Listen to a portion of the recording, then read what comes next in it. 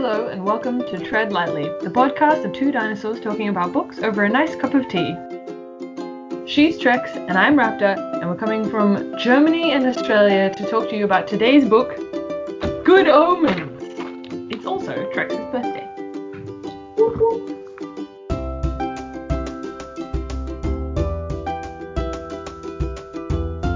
According to the nice and accurate prophecies of Agnes Nutter Witch, the world's only totally reliable guide to the future, written in 1655, before she exploded, the world will end on a Saturday. Next Saturday, in fact, just after tea. People have been predicting the end of the world almost from its very beginning, so it's only natural to be skeptical when a new date is set for the Judgment Day. This time, though, the armies of God and evil really do appear to be messing. The four bikers of the apocalypse are hitting the road, but both the angels and demons, well, one fast-living demon and a somewhat fussy angel, would quite like the rapture not to happen. And someone seems to have misplaced the Antichrist. Which I have to say is a great blurb. I mean, it speaks very much so of the whole book. It's all really tongue-in-cheek humor. Yes. It's so good. Yeah, so, well, I enjoyed the shit out of this book. Yes, I mean, this is my favorite book. This gets a 5 out of 5. No, it gets a 7 out of 5, not gonna lie. You can't just remake the scale. No, I'm not remaking the scale. I'm just fucking with the scale. Yeah, I enjoyed this book a lot. I've given it 4.5 out of 5. It's a really enjoyable read. You could probably give me... Well, I got the audiobook, and there are some bits in the audiobook I don't really like, but I feel like if I read it, it'd probably have a 5 out of 5. Yeah. Yeah, it's always tricky with audiobooks. You never quite know what you're gonna get. Yeah, and I'm just... Like, the audiobook, I think they did a really good job. I just am not an audiobook kind of person, and... I mean, I also really liked there was a collaboration, because I'm not the biggest fan of Terry Pratchett, but I really like Neil Gaiman, and I think together they made, like, the perfect pair. Yeah, I agree that I really like Terry Pratchett's style of writing, but I don't necessarily enjoy his stories so much because he spends a lot of time fleshing out these scenes and not really having a lot of plot-driven stuff. So I read a couple of his stories, and they're good, but they're just a bit too long for the amount of plot that's there. And Neil Gaiman, there's a lot of plot going on and a lot of things. You have to be on your game with his stories. Just so many things happening. I mean, American Gods I read recently. No, he does not fuck around. So I read American Gods and the Norse mythology one. Jesus, there's a lot going on. On your toes. Yeah, so I feel like it's a really good balance. They did a good job, and the story sounds like it was fun to write. Like, they enjoyed writing this together. Being a part of it. So. Yeah, I mean, in the book, there's a great foreword in it where they basically just talk about how they wrote this when they were not big and famous, and they basically just did it as a summer job, and because it was a funny project, and they didn't realize what would come out of it, and the people who would show up to book signing and stuff with half fallen apart books that they read so many times to get them signed, and it was just very wholesome. Yeah. I don't know, just a good time all around. Good book, enjoyable. Yeah, I mean, it had me laughing on public transport out loud, to the amusement of everybody. Yeah, so that's always good. I haven't been outside in a while, so I can't really say the same thing. Well, the first time I read it, we were still allowed to leave the house. It was great. Back in those days, man. A long time ago in a galaxy far, far away. Yes, when you were still allowed to sit on the train without a face mask. Boy. Yeah, I'm strongly considering making a face mask because I accidentally ripped my shirt And it's a perfectly good shirt aside from that hole. But it's a vaguely inappropriate hole. So I was like, well, I can make a face mask. That doesn't seem that hard. I mean, I was lucky enough that a friend of mine made a lot of them for everybody. So I do have 2 very nice looking face masks. Also, I got some from the hospital, but they're just so sterile. Yeah. I'm surprised, one, that you are still going to the hospital and that they're not providing you with like proper ones every time you go. Well, you know, I think we're a little bit short on supplies all around. Yeah. Yes. Well, should we get into spoilers? Yes. Spoilers! Dum. And I mean this. You pause this shit now and you go read the book. This is not an option. You do that now. It's a great book. I mean, if you see the TV show, you're halfway through the book anyway because they use so many direct quotes. Oh, I imagine that it's almost exactly the same as the audiobook version. I have the adapted audiobook version that came out in 6 chapters, 6 episodes, which is like the same TV show. But yeah, Aziraphale's even more flamboyant. Well, yes, because that's how he is. But the TV show, I mean, Neil Gaiman did the writing for the TV show. And it is the book. In terms of adaptation, you can't get more honest than that. Pretty much. But it was a joy to read, really. Yeah, it is. Not to compare it to the world's most terrible book, but for recommendations, it was a nice change from you. I mean, and also I like that it has all those little, I don't know what you call them, annotations maybe, on the pages.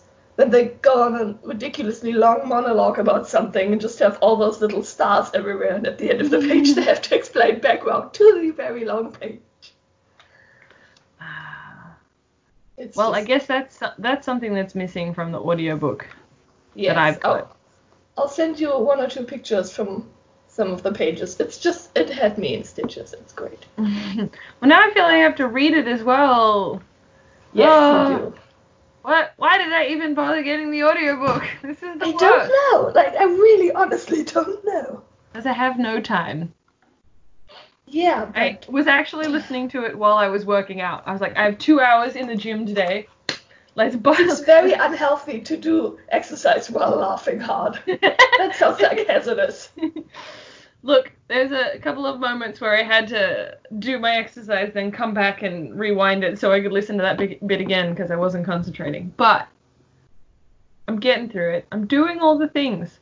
I'm living the dream. Sure. Oof. Rude. Just because it's not your dream. Spoilery. Yeah.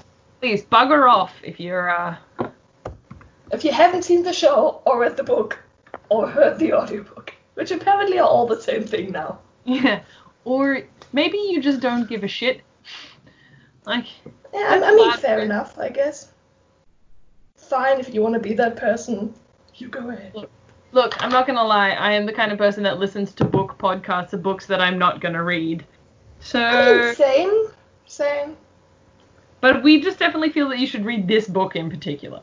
Yeah, we're very big on that point, at least for this book for once. Yeah, Across the Universe, don't touch it with a 10-foot pole. Fucking hate it.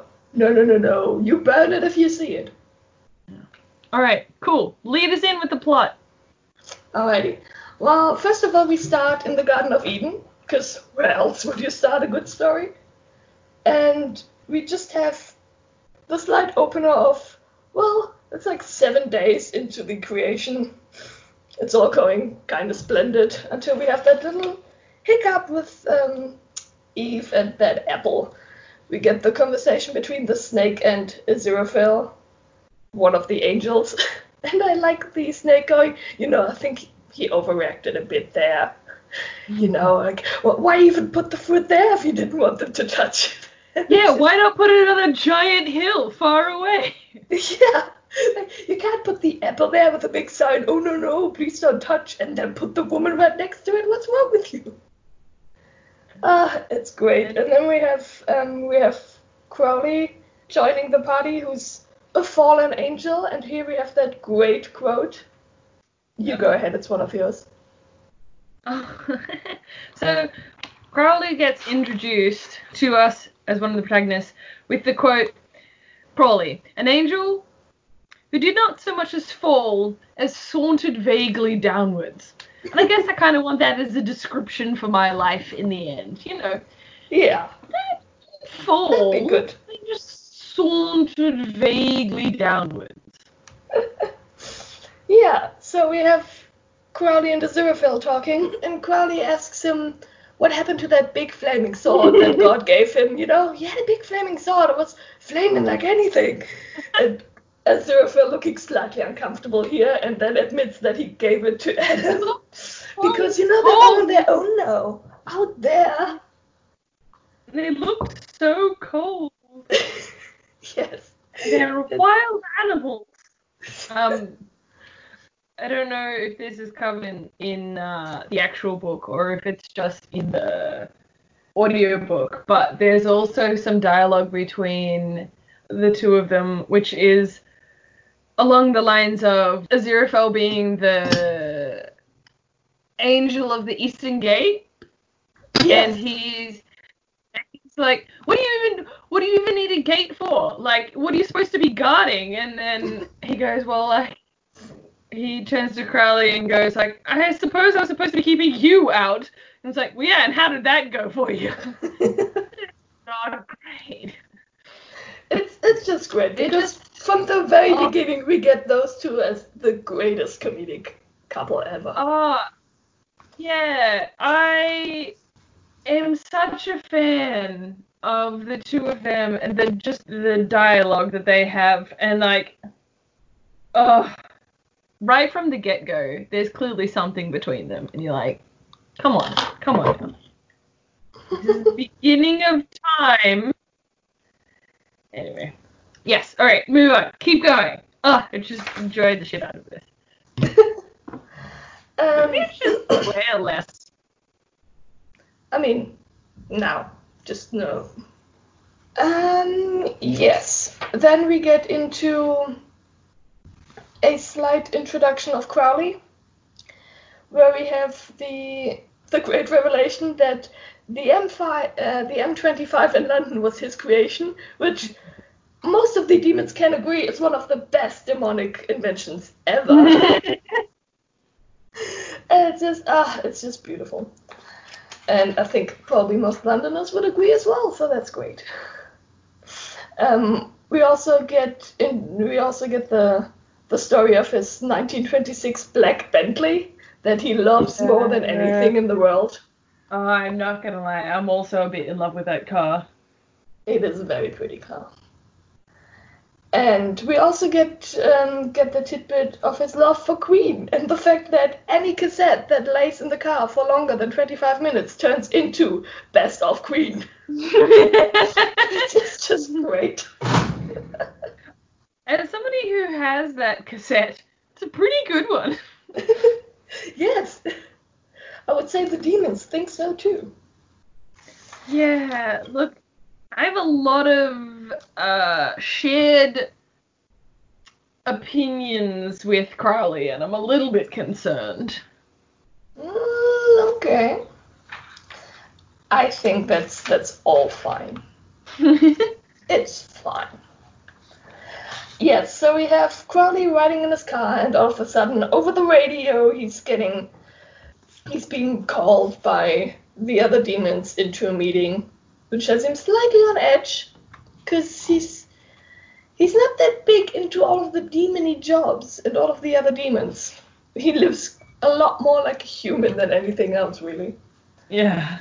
So he meets up with the other demons, and it's revealed that we have to start the chain of events for Armageddon.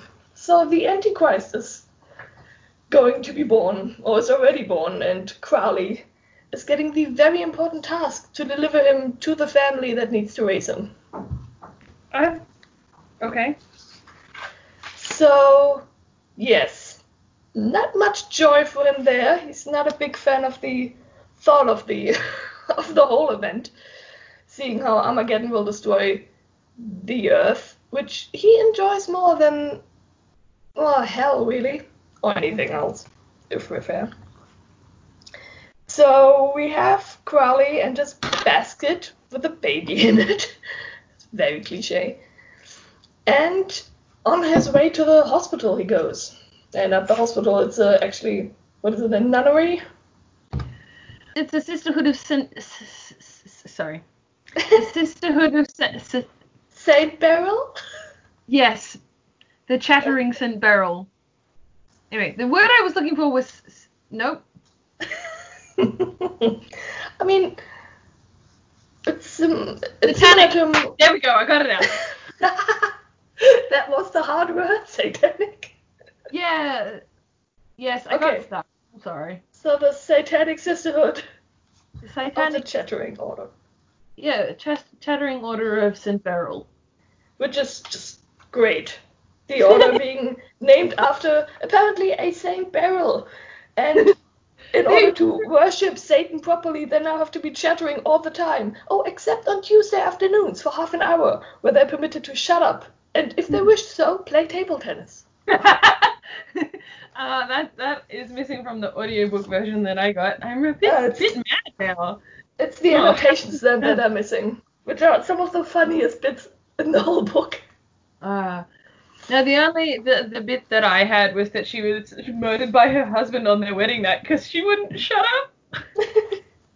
Yes, I mean there are a lot of different versions in the laws apparently, but yes. So yes, we have the satanic nuns, which in itself is already great. That are there. I mean, the whole purpose is basically to help the Antichrist on the way. So the plan was that this family, or well, only the woman who is about to give birth is supposed to come in, and they would switch her baby for the Antichrist. Yeah. But no, they pretty much. Yeah. Basically, they definitely want the Antichrist to be American, and they've set it up so this American diplomat will end up with the Antichrist, so that they can ship him off over there. I just think it's hilarious that these two writers just immediately went, oh no, the Antichrist definitely has to, like the intention has to be that the Antichrist is American. Yes, I mean, where else would he be from? Yeah, right? Definitely not Hadfield. No, fuck no. So now we have the little hiccup in the plan where another pregnant woman is coming in labor. And this is where the whole mess gets really started. We have a couple of the nuns who are, well, it's mostly, I think, just one of them actually that doesn't quite have her shit together. Not even a little bit. And how would it else be? She is left to look after the baby for a moment too fucking long and manages to swap around everything in the wrong order. Yeah. So now we have the Antichrist with a small, unknown family from Tedfield. And that's just, it's not gonna do. Truth. And the protagonists don't know. So I think a crucial part of this whole shebang is that the audience knows, but our protagonists do not. Yeah. And there's also this great part of the book where I think it's Sister Mary maybe who did the accidental swapping. And she then talks to the other nun, and they're just completely, like, they think they talk about the same thing, but both of them talk about a completely different thing. Yeah. And the way it's described is just great, because you have, like, one of them winking to the other, and then you have 3 sentences going on. Well, she thought this wink meant this and this, but she thought the wink meant this and this. Yes, so basically everyone thinks that everything went perfectly well. Which is great, because now we have the Antichrist being called Adam. and going to live in Tadfield. And the baby, which was originally for the Tadfield family, going to America. And the Yes. third the American, is just kind of gone.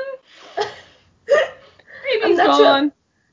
I'm not sure if they're just throwing him into the adoption market or what's happening here. Yeah, I believe that they mentioned that they sent him out to be adopted. Yeah, so that's some fucking mess. Yeah, then we do have a lot of jumping in the book between different stories, different characters, and different timelines too. Yeah. So next we get a quick introduction to Anathema Device. It's a really unfortunate name. Yeah, it says her mother just came across the name reading one day and thought it was lovely for a girl. Which makes you question. Does it mean something?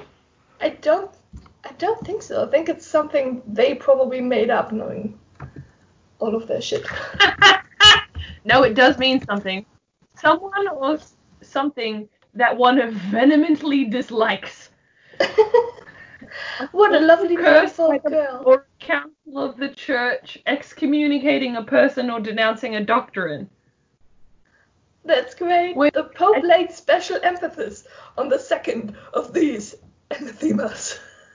So there you go. That's why she's called Anathema. Okay, I mean, who thinks that's a nice name for a girl, or for anyone for that matter? Next pet I get. Next dog, Anathema. Yes. You could just nickname of like Anna, but like with one N. Yeah. What's the Anna short for? Don't ask. Well, is it better or worse than the American son's name? I mean, probably worse. I would say worse. Oh, really? I don't know. I thought it was pretty terrible what they named their kid. Anyway, keep going. Yes. So, we get just a quick introduction to her as a kid, starting to read not with colorful children's books, but with the book, which now isn't described any further yet. And we just get a quick, she's a bright child, and she's pretty and witty. Yeah. And it'll be fine, basically. In the audiobook, she asks her mum questions about the book, and her mum goes, I wish you would ask me questions I didn't know the answer to. Yes. Then we go back to the nuns, where we have the reveal of, I think it's Warlock, isn't it? Yes, Warlock. You don't think that's a terrible name? I mean, it's not worse than Anathema, so it's equally bad. But, I mean, as a name for the Antichrist, it is quite fitting. It's now not the Antichrist anymore, but the thought is what counts, I guess. Why not just call him Wizard and be done with it? Well, he's not a wizard. He's the Antichrist. We'll call him Antichrist. A bit on the nose, maybe. I don't know. At any rate, everybody gets settled with their supposedly fitting children, and everyone's happy about the good job that they did. Then next we get an introduction to Newton Pulsifer. Oh god. Just yeah, although I do really like this short bit where it's just about a child that loves anything electronic and digital, and anything that is electronic or digital that he touches just turns into flames. It breaks down immediately.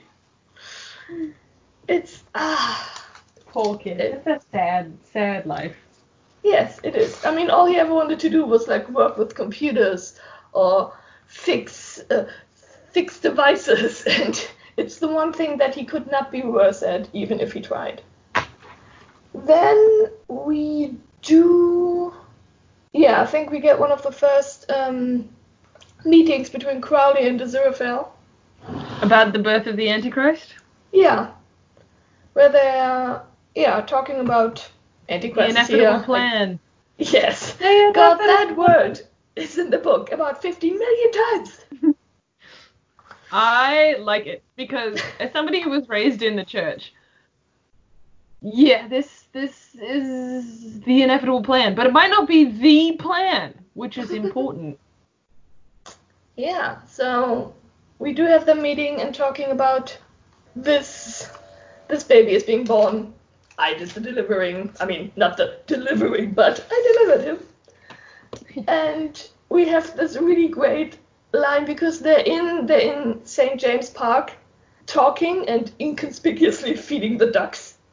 And we have this great passage about the ducks in St. James Park are so used to being fed by secret agents who are meeting secretly, one of them probably wearing a brown overcoat, that if you took those ducks and put them in a laboratory and then showed them two men in coats casually standing next to each other, they will look up expectantly. And it's just, yes. So they talk about the whole, about the Antichrist and everything that is starting up now, and the fact that maybe this isn't the best thing to happen. Yeah. It kind of interrupts their lifestyle and the things that they want. Yeah. And is it Crowley pulls out a newspaper and he's like, well, they're hiring for people to work around the child. They're looking for a nanny and a gardener. Yes. So they're getting the idea of influencing the child directly by simply inserting themselves into his life. Yeah, and I love it. Aziraphale's like, I call the gardener, and Crowley's like, well, I guess I have to be the nanny. Have you seen me in a skirt? Oh, yes, you have. Yes, it's great. And in the book we also have that, I don't know if it was in the audiobook, we have that part of, I mean, first of all, they decide they're going to the Ritz and get drunk now. Oh, yeah. And then we have a quick part where it's about the Bible, and it's the book of Ezekiel. There's I think I wrote this one down. Yeah, there's one Bible version, a printed one, that actually has the original lines in it, basically, where you have the part in it of, and the Lord spoke unto the angel that guarded the eastern gate, saying, where's the flaming sword which was given unto thee? And the angel said, I had it here only a moment ago. I must have put it down somewhere. Forget my own hand next. And the Lord did not ask him again. Yeah. No, but I got rid of that bit, is the follow-up line. It appears that these... been editing the Bible for some time now. Yes. And, it's just great. Yeah, so we have those two getting royally drunk, which is great. And, like, Crowley trying to explain things to Aziraphale, but he's so drunk that he keeps interrupting him with useless questions. Like, I mean, they're talking about how if the apocalypse does happen as it is planned and how heaven and hell want it, then both of them will be stuck in heaven and hell. And Crowley Crowley just going, I mean, do you know how boring heaven is? There aren't any sushi restaurants up there. No good music, just classics. Yeah. We have all the best composers. Like, yes, but apparently heaven has all the best choreographers. Not even remotely the same. No, definitely not. But yeah, and we have this really great exchange where Crowley is trying to, like, make a point with the story about the tallest mountain ever on the other side of the universe, and there's this bird that flies there once a year to sharpen its beak on the mountain and then fly back, and he can't get to the story because Aziraphale keeps breaking it up, asking questions like, but how is he flying there? Is he in a spaceship? So he flies there once a year in a spaceship. And it's just great. It's hilarious. But again, another bit that's missing from the. yeah. So yeah, basically just read the keeps book. breaking- Don't get the audiobook. yeah. Basically, the whole point of the story was that even by the time that this bird is done grinding down the entire mountain with his beak, you're still not going to be finished watching The Sound of Music in Heaven. Yeah. I feel like that's a Doctor Who episode, isn't it? Probably. I mean, it could be a Tennant one. Peter Capaldi. No, No. Matt Smith, where he has to break down the giant, like, glass barrier thing. Yes. Anyway, moving on. We're not nerds at all. What? No. Yes, so in the end they decide to sober up and then decide that, yes, they have to do something about this whole apocalypse business. In the next bit, we get a quick introduction to the first horseman. It's the Horseman of War, I think, the first one. Oh, okay. Which is a woman who's also an arms dealer. Which, I mean, is fitting. And then we get Famine, who's just a guy in a fancy suit working for a big fast food company. Yeah, I kind of love it though. Yeah, it is very fitting. Next we get Pollution, which used to be Pestilence, but they had to update. Yes, who is just like having his fun pressing the emergency cargo release on a boat that has some black sludge in its cargo hold. And before anybody realizes, he's on to the next tanker that has some very rusty containers with nuclear waste on it. Oh. It sounds like a fun job. It would to you. And yes, and lastly we get Death as the last horseman. Which, I mean, is not a bad guy at all, really. He's just got a job to do. Yeah. Just trying to get in ahead of the rush. Yeah, that's one of the great quotes in the book too. Don't think of it as dying, just think of it as leaving early to avoid the rush. And if that's not the truth, I don't know what is. So next we get Warlock's 11th birthday. Oh god, that was a shit show, isn't it? Pretty much. I mean, we have like the birthday party and seeing how the family has plenty of money. It's a big deal. And we get Aziraphale doing his quote-unquote famous magic tricks. Which, not gonna lie, he sucks at so badly. Yeah. I don't know if this was in the book, but in the audiobook he's like, reach into the nice serviceman's jacket and you shall find a silver penny or something. And he like brings out a handgun. You're like, oh no. Yes. And then we are supposed to get the Hellhound delivered, which is the apparently traditional birthday present for an Antichrist at 11 years. But the dog doesn't seem to show up, which isn't great. We get one of the demons calling Crowley, asking if everything went all right with the delivery, because he just got the info that the dog was delivered. And Crowley's like, fuck, there isn't a dog here, but yeah, it's fine. Everything went good. Great dog. Oh yeah, I see it now. Yeah. Ooh, bad dog. Good choice. And then we get a jump to Tedfield, where we... Adam is desperate for a dog. Yes, and we get like a couple of looks into the dog's head, where he's just like, I'm evil, I'm so evil, I'm gonna find my master, and if my master wants me to kill people, I'm gonna kill people. And it's just like the evilest dog of all. And then he's waiting in the bushes, basically, for Adam to show up. And Adam is, like, musing loudly about so badly wanting a dog. But not a big dog, he wants a small dog. One with an inside-out ear or something. Yeah, like all those random things that are very much not scary. So the Hellhound being like the custom dog for Adam is fitting itself to the purpose, runs up to Adam and he's like, great, last dog, mine. And he calls him Dog, which, I mean, he isn't wrong. Because there's purpose in a name, you know? Yes. The dog's called Killer or Death or Slayer or any of those things. It will serve its purpose. And then he calls the dog Dog.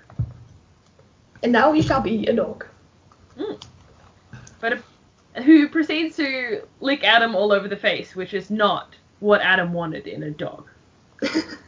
Yeah, and then next we have the great exchange between Aziraphale and Crowley. Just Aziraphale shouting at him, you said it was him! Well, it was him!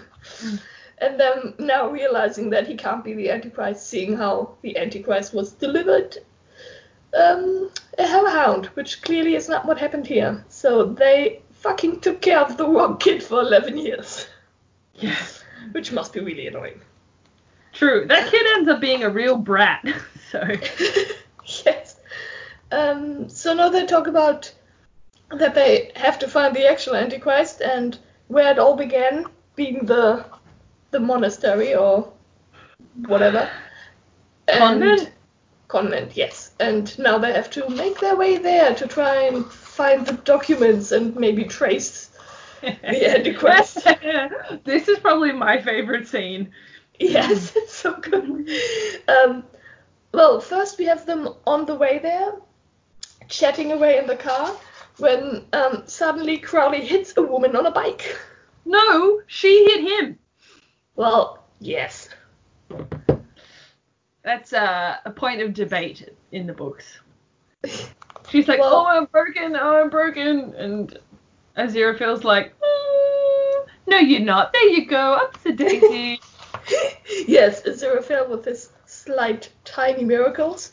Yeah. And Crowley turns around and goes, she alright? And he was like, no, hairline fracture, everything's fine now.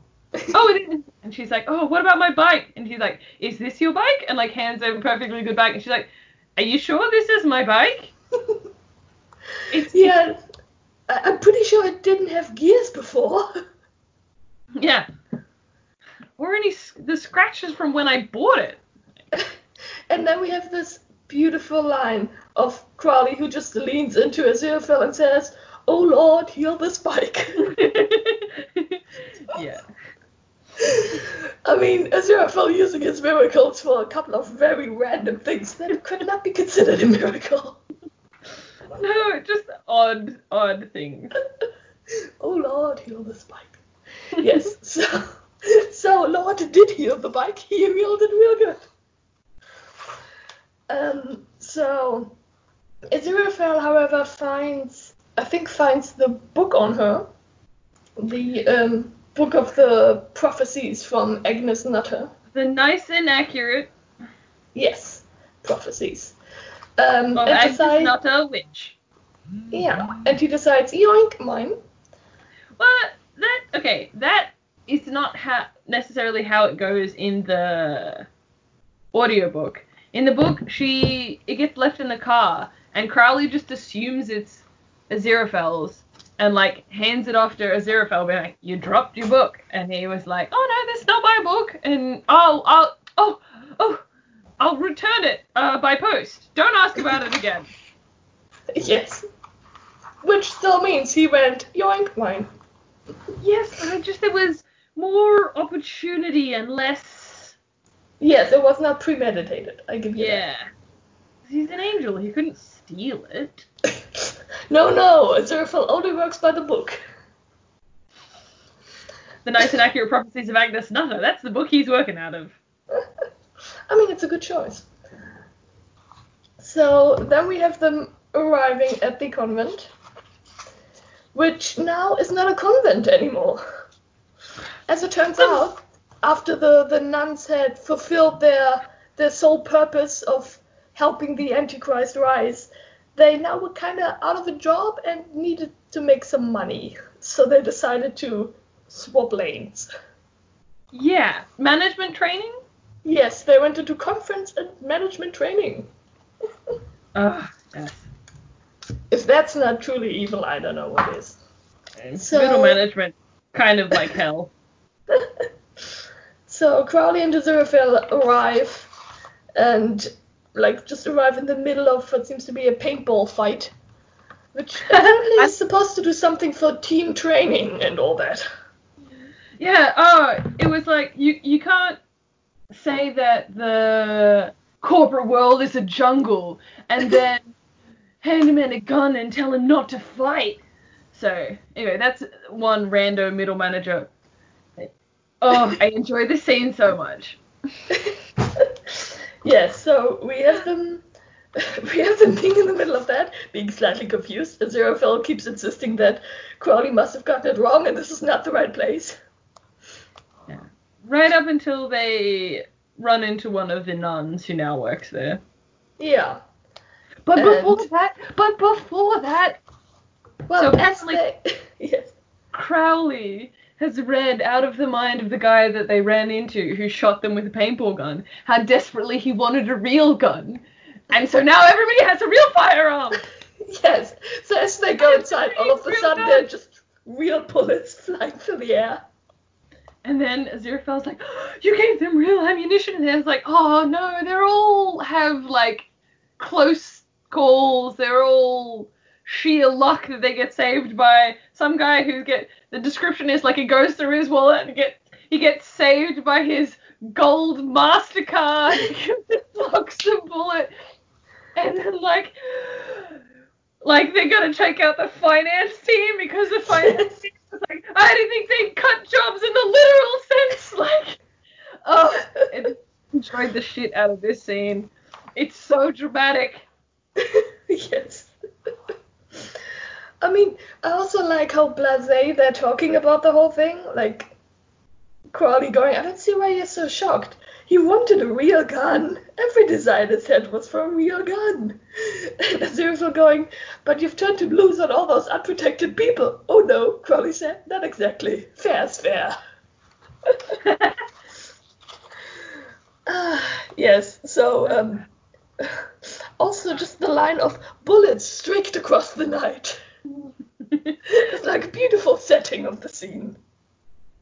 Down there, it's company law, yes. Through mud encrusted features. But up here, it's me. Yes, that was hilarious. So they go inside, they talk to the nun, and they find out that there was, I think, a big fire. Yeah, burned that down. Destroyed everything. And immediately, Crowley has somebody to blame for that. I can't remember which one it is, but he immediately knows which. Hester. Hester, yeah. Yeah, it's his style. Yeah. And they're like calling so they're asking her about the other child, and she just goes, oh yeah, he had lovely little tootsie wootsies. Rosy woosies, yeah. Fucking nuns, man. Hey, yeah. Look, you want to get into the business of birthing things, you're on the same track as these women. No. You're not being part of the chattering order? Because you talk a lot too. I mean, I don't think I would count as a Satanist. You can be a modern Satanist. They're a little bit different. Yeah, but it would require me to believe in Satan in the first place. Might make it hard. That's not what the current order of Satanism believes in. They believe in community. And attacking the church. Anyway, continue. This is completely off topic. As always. Look, I feel like you could really get on board with devil worshipping. It seems more of your style. I don't know. I'm not really a big fan of worshipping anything, you know? It's the whole worshipping part. Right. Well, you could just create chaos. I could just be a bad Satanist. Yeah. I mean, why not? Alright, so we have moving properly along. Jeez. We have Crowley and Aziraphale like going back to London, musing where they're gonna find the Antichrist now. And one of my favorite quotes ties in with one of the lines earlier when they were feeding the ducks, and just can't remember the exact quote, but it was about things that slide off water. And Crowley's just sitting in the car, and all of a sudden he's shouting, "Ducks! What? That's what water slides off." Of just probably him thinking for days about what does water slide off. And yes, the answer, as always, is ducks. It's great. So, yeah. And then next we're jumping back to the nice and accurate prophecies of Agnes Nutter, and how Aziraphale is now examining the book in his bookstore. Which also, it is a bookstore, but only for the purpose of having a place. Hoarding books. Yeah, to put all his books and making sure that nobody ever gets to buy one of his books. Yeah, I believe that it's quoted as he collects books so that nobody else can have them, and also so he does all the right things by a second-hand bookshop owner to keep people out. Erratic hours, damp, mold, poor lighting. Yes, shouting at people. He's very good at it. So, we have him examining the book a bit. Then it speaks directly to him, doesn't it?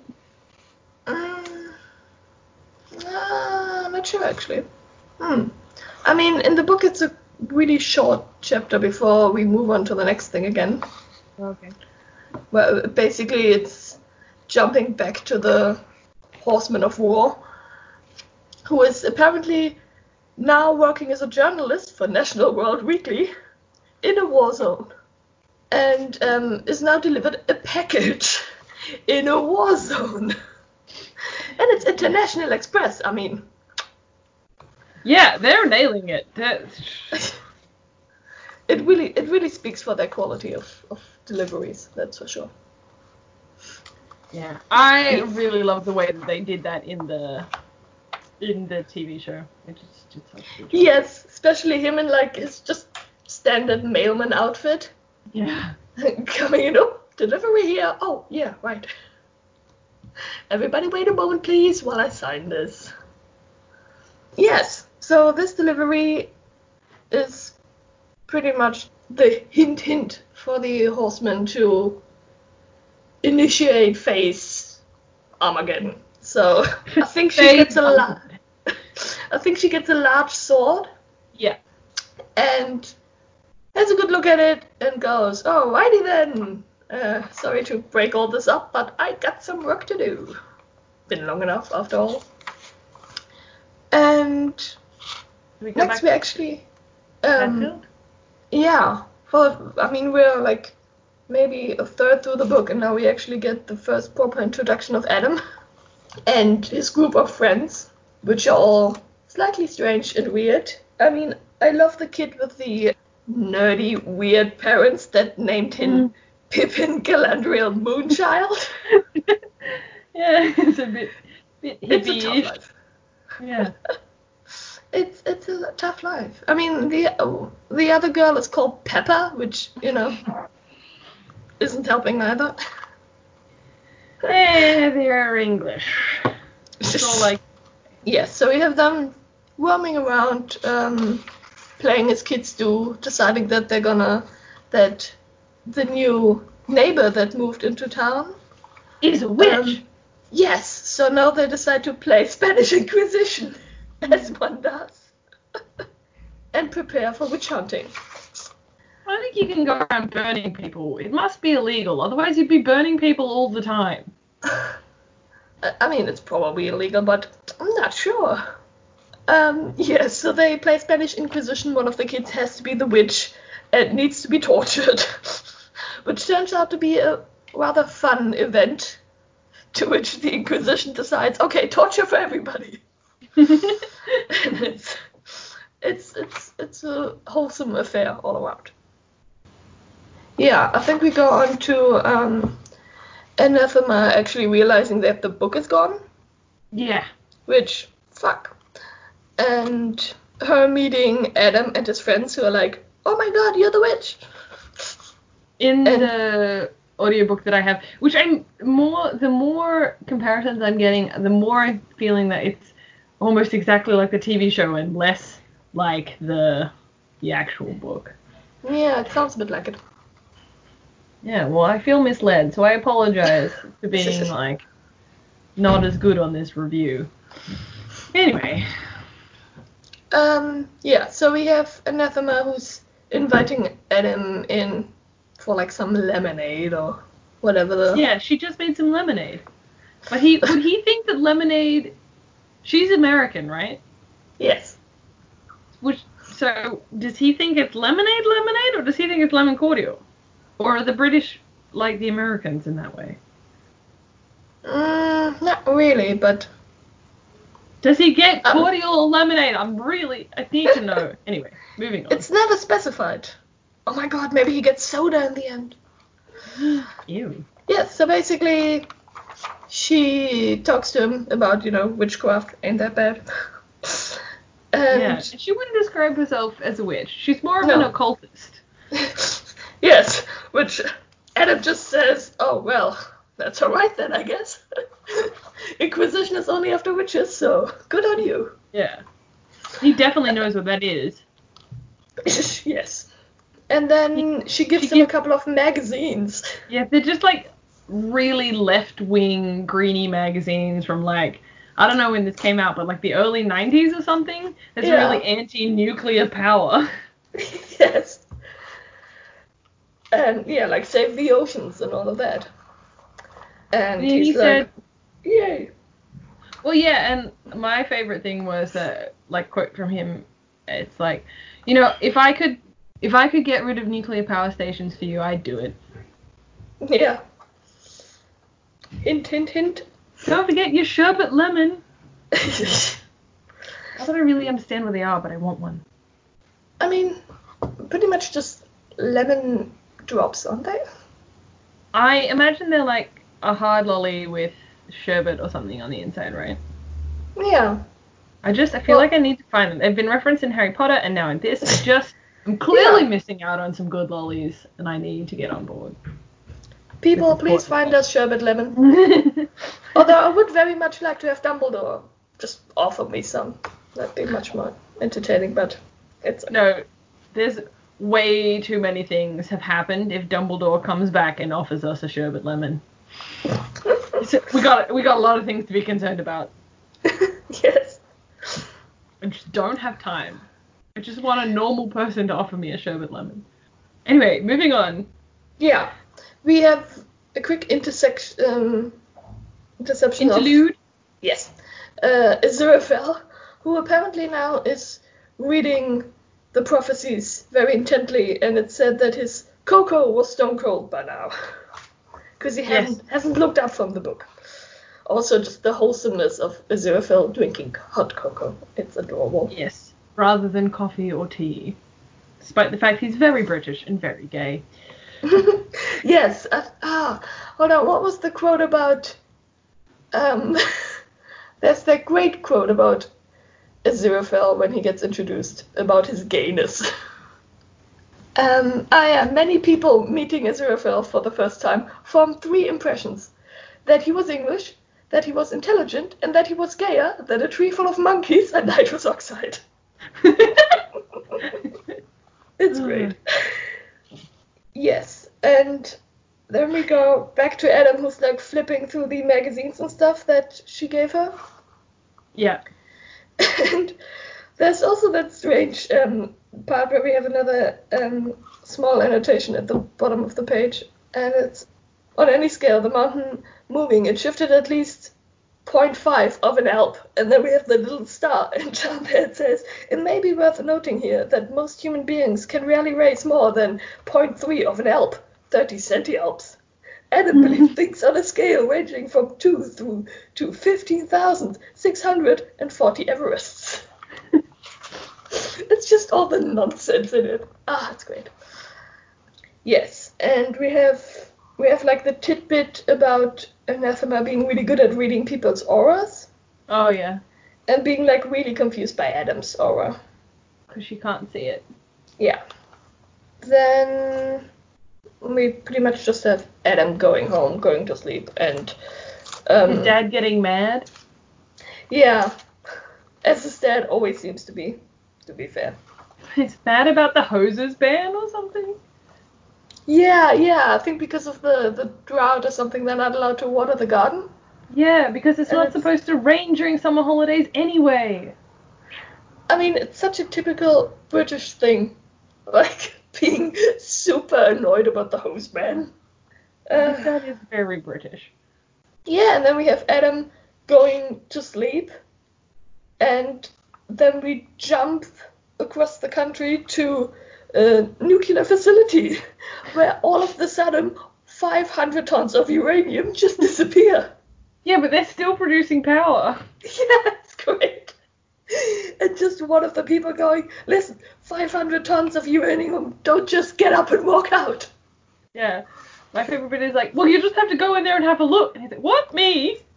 Yes, you.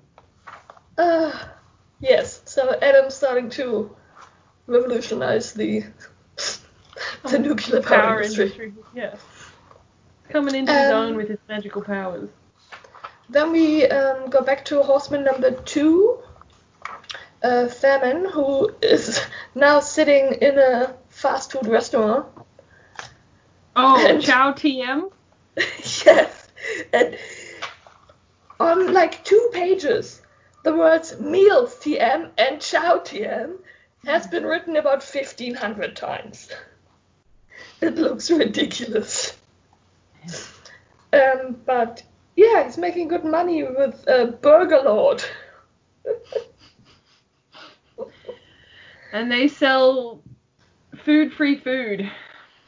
Yes. Which, they're just protein strands strung together with like some kind of cap on the end that prevents your body from digesting them. You think that fat people want to eat food? No. They don't care. Anyway. I mean... Again, the bad guys are American. Yes, and they saw the future. I also like the little bit about the German Burger Lords who are selling lager instead of root beer. Because don't you dare give a German a fatty meal without his beer. Well, truth, right? Yes. I mean, they do sell beer here at McDonald's, so... So, we have the bit about the fast food chain and also a delivery for this horseman. Tiny scales! Dup, dup, dup. You should be weighed in the balance. Of this burger to these fries. So, wop, wop, wop. Then we have another scene with Adam and his friends talking about all the crazy stuff he's been reading in the magazines. Yeah. Like UFOs and how the whales are doing bad in the oceans and all this shit. Yeah. Also ley lines? Lines of power? Yes. Which Anathema doesn't really seem to believe in, but kind of has to resort to in the end anyway. Yes. So, lots of crazy shit going on. Yeah, we go back to Aziraphale, having finally finished reading the prophecies. And his cocoa is cold. Yes, still cold. Still very important to mention, apparently. And then I think we get a scene on the news where it's like, well, the nuclear power plant seemed to have, lost its uranium. It's like, we wouldn't say it escaped. It's more like temporarily mislaid. Okay, but it's not worrisome at all. And then I think next we actually get the introduction of the Witchfinder. A Witchfinder General. Yes. It's not it's probably my least favorite character from the books. Yeah, I definitely like him better in the movie. He's a real dick. He's a dick in the TV show too, but also just the way he has his tea irks me so. Oh, it does irk me so. It's like... It's not okay. Not okay. Okay, not really a big, black tea drinker anyway. Prefer green tea. But, Who takes theirs with condensed milk? It sounds like something that an American would do, you know? Not a British person, but an American who decided, ooh, let's have some black tea, and then they would just torture it with fucking condensed milk. Well, I'm not a big fan of iced tea as an ideal either. But, I mean, it depends on the type of tea, I'd say, but I really don't get people who drink, like, proper black tea with milk and then drink it cold. Like, you can't make a fucking iced tea out of that. What's wrong with you? Anyway, tea aside. Yes. So we get a quick introduction into the Witchfinder organization, which is led by our general. And basically, we get a quick. We live next to a harlot. Yes. Yes. Which is great because she's definitely not the youngest woman. No. But why does she have a thing for him? He's a douche canoe. I think she has some serious damage. Just saying. Yeah. Yeah, and we get like a quick rundown of the previous colonels and captains and generals and majors, and I don't know why none of this matters. And then we have our good old Newton Pulsifer, who is in need of a job. Because he kind of had a job that involved computers, and would you believe it, it did not end well. Big surprise. Yeah, so he's calling because of the Witchfinder's advert in the papers, which is just join the professionals, part-time assistant required to combat the forces of darkness, uniform basic training provided, field promotion certain, be a man. Pretty good. Look, I'd respond to that. I mean, it's concise. And then we have him calling up the Witchfinder Journal being, well, slightly, like, happy about somebody joining the order, because by now he's the only one left, by the sound of it. Yeah. There's a lot of fake members in this organization. Yes. And, well, I also really like the phone interview he has with him. It's just, what's your name? Newton Pulsifer. What? Lucifer? and who is it, your hellish master? No, Pulsifer. Oh, okay. and I don't know. Did you say Newton? Yes, Newton. Is that so? This is the weirdest exchange. How many nipples do you have? Yes, pardon? Nipples, laddie, nipples. Too good. Have you got your own scissors? What? Scissors. Yes, I have some scissors. Excellent. So apparently what is really important to combat darkness is that you have 2 nipples, no more, no less, and scissors. I like it later when he gets equipped and he's like, do you have your bell, book, and pin? Oh, yeah. I don't really understand what I'm doing with the pin. And his book is also not a Bible. It's like a children's book. But they had to cut down because of funding. It's hard times for the Witch Order. Okay, and yeah, we're back with Aziraphale. And the cocoa has now nearly all solidified. Green fur is growing on the inside of the mug. Ew. There was a thin layer of dust on Aziraphale too. So apparently he's been sitting there for quite a bit. Yeah, so he's still trying to find that one part of the prophecies that he's trying to get to. Okay, so next we have Newt being introduced into the Witchfinder organization. Yeah, he's getting all dolled up for his big adventure. Yes. And basically being presented with his book that, yes, is not a Bible. Bell and Pin. Oh, Book, Bell, and Candle. It's Book, Bell, and Candle so that you can do exorcisms. Come on, you're a Supernatural fan. You should have remembered this. Not exactly how it happens in Supernatural, but sure. Um, so he's being Newt using his scissors very expertly, cutting out weird news articles from the papers and finding that there's a lot of strange occurrences happening around Tedfield. So the sergeant says, "Off you go to Tedfield, laddie." Or something of the sort. And off he goes. I think then we get the express delivery for the next horseman, which I think is pollution now. And yeah. And then I think he writes a little love note to his wife, the delivery man, to then deliver the last package to death. Yeah. Yeah, it's just like the delivery man being really fucking terrified and just, it's a delivery for you, sir, for me. Yes, it's a message, deliver it then. And the message is just come and see. And Devil's like, finally, thank you, I must commend you on your devotion to duty.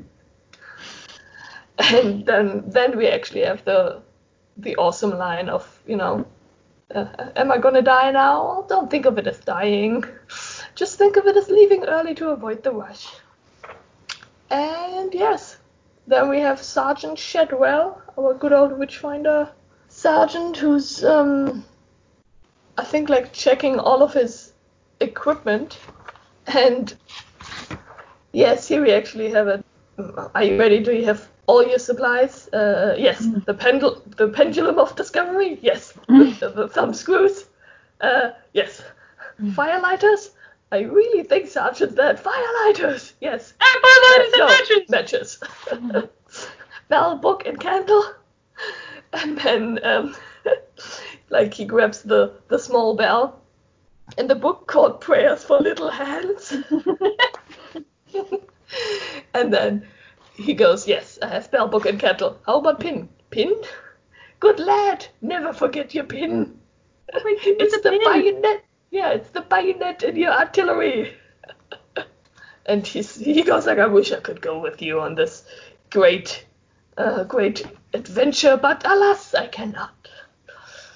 And yes, sits back down on his fat bottom and sends Newt off to do the exciting things. Yes, but my favorite thing about the pin is why do I need a pin? And he's like, so you can get the witch, so you can identify the witch. And then he's like, well, the statistics on it say that 80% of women said it hurt, 20% of women said couldn't feel it, and one witch reported that it cured her arthritis. I'm actually not sure that that's in the books. But it might be just at a different part. Yes, so we have Newt going off on his adventure. Then I think we have Anathema trying to find the ley lines, which she still doesn't believe in, really, but doesn't really know what else to do at this point. Then we have Newt asking people from the newspaper articles stuff, like somebody who saw a UFO. He's like, so I saw your article. You saw something funny? Just not the best idea. And then we actually have him running into people with a UFO. So as he's driving along the road, there's a UFO just landing on the field next to him. And he's stopping and pulling down the window, and he's slightly being terrified by the fact that there are actual aliens coming out of it and just walking up to him. And they're just like, is this your planet, sir? And it's like, well, yes, I suppose so. Had it long, have we, sir? Not personally. I mean, as a species, 500,000 years, I think. And the alien just going up and letting the old acid rain build up, haven't we? Letting ourselves go a bit on the old hydrocarbons, perhaps. I'm sorry. And yeah, just basically, we've been asked to give you a message. Oh, really? Well, what's the message? We give you a message of universal peace and cosmic harmony and such alike. So, okay. Well, that's very kind. Well, yeah. Okay. And then just the aliens like kind of, yeah, well, okay, I think that's it then. So we should go? Yeah, we should go. So Adam decided to make sure that the aliens and the UFOs gave everyone some peace. Very thoughtful, really. I think that's Pepper's idea more than anything. Yeah. And we do have another scene between Adam and his friends talking about the weird shit in those fucking magazines. They're so weird. Yeah. Then we have Anathema actually meeting Newt now, who made it through Tedfield. Finally. Which I think happens because there's a huge hole opening up on the road in front of Newt's car, and it's just people who have been digging their way from... mole people digging from China, that's right. Yes. Yes, I mean, not at all strange. And yeah, those two meet, Anathema introducing herself as an occultist, and it's just a hobby. I'm really a witch. Well done. Good job as a witch finder. I mean, impressive. And Newt basically having his first, I think, feeling of success in his entire life of, holy shit, I found a witch. I'm the best at this. Yeah. And then I think that's when we get introduced to the cards, right? The prophecy, like the prophecy translations that they did on note cards or something. Oh yeah, the flashcards. Yeah, and he's like, I knew that you would be coming, basically. And he's like, how did you know that? And then she shows him the card that is about him, where it's just Ren Orient's chariot, inverted B, and then Japanese car. 4 wheels in the sky, upturned, car smash. And just, injuries and man who testeth with a pin. Yeah, witchfinder, pins, good. And yes, basically all very complicated, but clearly leading to the witchfinder in his Japanese car. Yes, because apparently all of the descendants of Agnes Nutter had to deal with translating all of her prophecies in a way that makes sense to modern day happenings. And I really love one of those prophecies that just says, go put all your money into an apple, which just means that the family bought so many stocks in Apple and made a lot of money with it. So they're doing pretty well. Yes, I mean, it's always good. We get a bit more back and forth between those two. And I think we also see flirting. Yes, which she's terrible at, but it doesn't matter because it's prophesized. So she's already accepted her fate. Yes, which sounds very sad. Like, don't want this, but fine. Yes, we have more of Adam and his friends, like planning how they should redo the world if they could redo it better than it is. Yeah, pretty exciting. Yeah, and then we have a couple more of the translated, prophecies. The one that talks about the aliens. Then just a weird one that they couldn't figure out that has something to do with Bismarck and maybe Schleswig-Holstein. That's just fucking weird. Yeah, somewhere they clearly got some shit wrong. It's just a mixture of Amsterdam and then it's Tartsfield. And then it's Tedfield. And then we have another one with the Horsemen of the Apocalypse who will be rising. And then also another part that nobody could translate. So one of the device ancestors just wrote on, "I feel good Agnes had drunk well that night." And the next one just saying, "I concur, we are all human, alas." And yes, so they talk about the prophecies for a bit. And then it starts to hail like crazy shit. And they're like bullet-sized ice pieces, basically. It's very strange occurrence. Yeah. I think next we have the Horsemen actually meeting up and... The gang all get together. Yeah. All with their motorbikes, because they're the cool Horsemen. So cool. And at some stage we also get to talk about Agnes from her standpoint of view back in the day. Next we have Shadwell meeting his neighbor, the Jezebel, the painted Jezebel. The painted Jezebel, the harlot next door. Which, I mean, she's really sweet. She like brings him food and everything. Yeah, she doesn't She's work taking- on Thursday nights. Yes, she takes care of him, even though he calls her a painted Jezebel. Yeah, I think she likes it. Yeah, she's somehow into it, but Well, if Everyone you've got the is gonna- shaming fetish, it's fine. Yes, then we go back to Crowley and Aziraphale, and Crowley just basically storming in on Aziraphale, telling him he's located... He's found the Antichrist. And, well, where is he? Well, he's at a place called Lower Tedfield. And we now have a bit of a discussion about what should we do about this. And I think Aziraphale is then talking to Metatron, Oh, yeah. which is greatly described as the voice of God, but not the voice of God. An entity in its own right, rather like the presidential spokesman. Which I think is a nice explanation for it.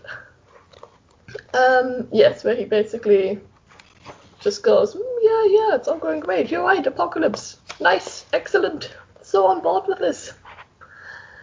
And then we pretty much have Aziraphale and Crowley go, yeah, no, we have to do something about this. We get a bit more of Shadwell, and he actually shows up at Aziraphale's, I think. I'm not sure why anymore, though. Shadwell and Aziraphale talk because Aziraphale dies.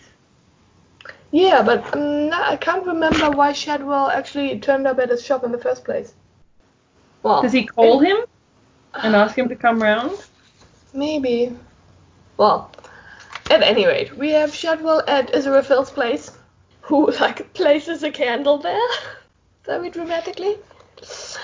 And then, as Aziraphale talks to Metatron, he actually ends up disappearing through a blue glow, which gives Shadwell the great feeling of accomplishment, because he now just destroyed a demon!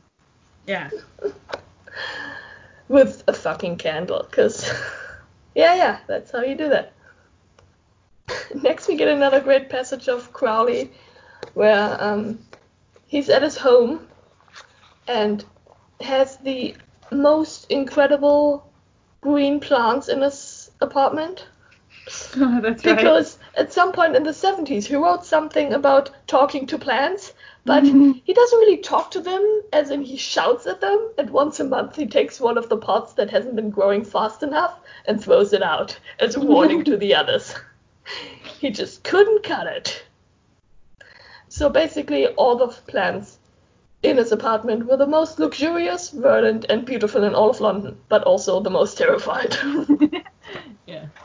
Which, I mean, I like the idea of terrifying a plant into growing. That's just, it's great. And then we actually have, I'm not sure if it's Hester again this time, but we have one of the demons getting into contact with Crowley, pretty much going, what the hell is going on?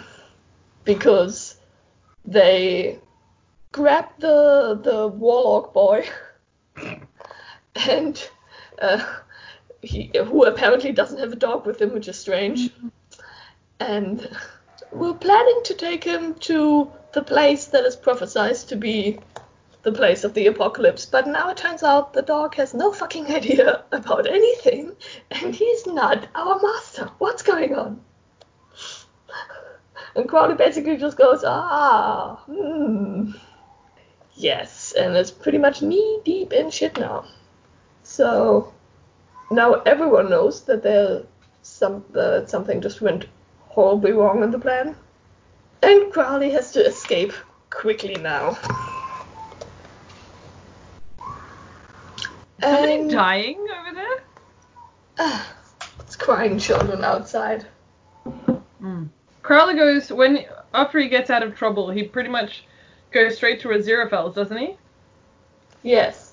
I mean, he also burns the other demon with holy water. Oh, yes, that he'd been trying to convince Aziraphale to get for him for ages. Yes, which he kept in a thermos flask. So he's using like 2 pairs of heavy PVC gloves and tongs to put it in a bucket and put that bucket above the door. It's very booby trap. But yes, it's enough for him to escape, basically. Yeah. He escapes through the telephone as well, which, isn't strange at all. That's pretty cool. Yeah, and then he calls Aziraphale, or tries to call him. He doesn't answer. No, very unhelpful. And then he drives there, right? Yeah. He drives everywhere. Pretty much trying to find Aziraphale. We then have another little back and forth between Madame Tracy and Shadwell. Yeah, and for just cooking Brussels sprouts, apparently. Then we have Crowley showing up at the bookshop. And just Crowley shouting for Aziraphale and just going, Aziraphale, for God! For somebody's sake. And just manages to set the bookshop on fire. Yeah, he gets the book though, doesn't he? He makes sure he has Agnes Nutter's book. Yes. Yeah. And then he just flees the crime scene, basically. He's now an arsonist. Yeah. My favorite bit after this is that his conclusions could be summarized as follows. 1, Armageddon was on the way. 2, there was nothing Crowley could do about it. 3, it was going to happen in Tadfield, or to begin there at any rate. After it was going to happen everywhere. Crowley was now in Hell's bad books, not that Hell had any other kind of books. And Aziraphale was, as far as could be estimated, was out of the equation. All the black, gloomy, awful stuff, there was no light at the end of the tunnel, and there was an oncoming train. Might as well find a nice restaurant, get completely and utterly pissed out of his mind, and wait for the world to end. And yet... Yeah. I mean, if the apocalypse comes, that's as best as you can do, I'd say. Just get fucking drunk. Yeah. We have another tiny back and forth between Adam and his friends before we get another look into the horsemen on their way to Tadfield, where they just have Hell's Angels written on their jacket. And just this is where somebody asked them what chapter they're in, right? Yeah, no, just a guy called Big Ted sarcastically calls them, "You Hell's Angels. What chapter are you from then?" And I think it's Death who just goes, Revelations chapter 6, verse 2 to 8. And how long do you think they held on to that joke? Like, it's probably one of the first things they wrote down as a add-in later. And Big Ted just going, Jesus Christ. And one of the other guys going, I think he may be along in a minute. I think he's probably somewhere looking to park his bike. Yes, and then Yeah, we have He that bit doesn't about quite. Marvin. Don't we also have so there are two demons that come for Crowley, right? And then one of them gets burned with the holy water, and the other one gets trapped in the phone? Yeah, I think so. I'm not And sure if then, it was more on the TV show, but I think so, no, yeah. I'm pretty sure it's in the book as well. So then there's the great misfortune of getting an automatic, like an auto dial call from some telemarketer, Yes. and then the 0800 cash. Yeah. And poor telemarketer frees the demon from the phone, and then all these worms start appearing or something. Yes, which, I mean, telemarketing, not gonna lie, they might deserve that. No single person does. A job's a job, I guess, but like the concept, definitely. Yeah, and then we get some more threatening Crowley with you gotta do your shit, man. We gotta win this war. It's important. And Crowley pretty much not giving a shit. Yeah. Now he's decided to become an Optimus. He's headed to Tadfield. 'Cause might as well. Is this where we find out that Aziraphale's managed to come back in the body of the Jezebel? Madam Tracy. Yeah. I think we have a conversation between them first, where Aziraphale is like without a body at the moment. Yeah. Like I Just- need Like I'm out of a body at the moment, which might be an issue down the line. And yeah, Crowley, I think pretty much just telling him, get a fucking body, we have things to do. Oh yeah, that's right. So yes, I mean, seeing how gay and flamboyant he is all the time, it is very fitting that he's now in Madame Tracy's body. Yeah. He is so flamboyant. Yes, it's beautiful. It's beautiful. Of course you think so. Yes. So we have Aziraphale taking over Madame Tracy, really. He asked her permission first. Yes, no, he was polite about it. And we have Crowley trying to get on his way, but that ain't that easy. Yeah, no, he gets trapped on his greatest achievement. Yes, the M25. Which I still think is something we should change in all of the navigational apps and programs. Of just whenever it's about the M25, somebody going, and now turn right onto Crowley's M25. The signal of the demons of hell, or whatever it is. Yes. And I'm pretty sure at some stage the motorway also catches fire. Oh Which, yeah, that's right. because now it's a huge burning ring. Which, ring of fire. Ring of fire. So we have Alright. multiple chapters of him trying to make his way over various devilish motorways. Yeah. So we have everyone trying to make their way to Tedfield. And we have Adam turning slightly strange now. It's kind of like he's drunk on power in a way. I kind of forgot to mention we did have this hilarious scene in the book with the four horsemen and their Hell's Angels jacket and the talk with the big Ted guy and everything. But but the other group of bikers actually join them for part of the journey, and they get great names too. Yeah, voicemail and there's voicemail and cool people and. Hold on, I have the list somewhere here. Oh, there. Yes, we have grievous bodily harm. We have really cool people, cruelty to animals, and embarrassing personal problems. No alcohol lager. Things not working properly even after you've given them a really good thumping. Yeah. And all foreigners, especially the French. But like the thing about this is that like they're changing their own names. There are 4 of them, but they all have like multiple names. Yes, because if you're in a real cool biker gang, that's what you do. Yeah, I mean, I kind of like Pighead or whatever one of them is actually called. It's a bit of a cool name for a biker dude.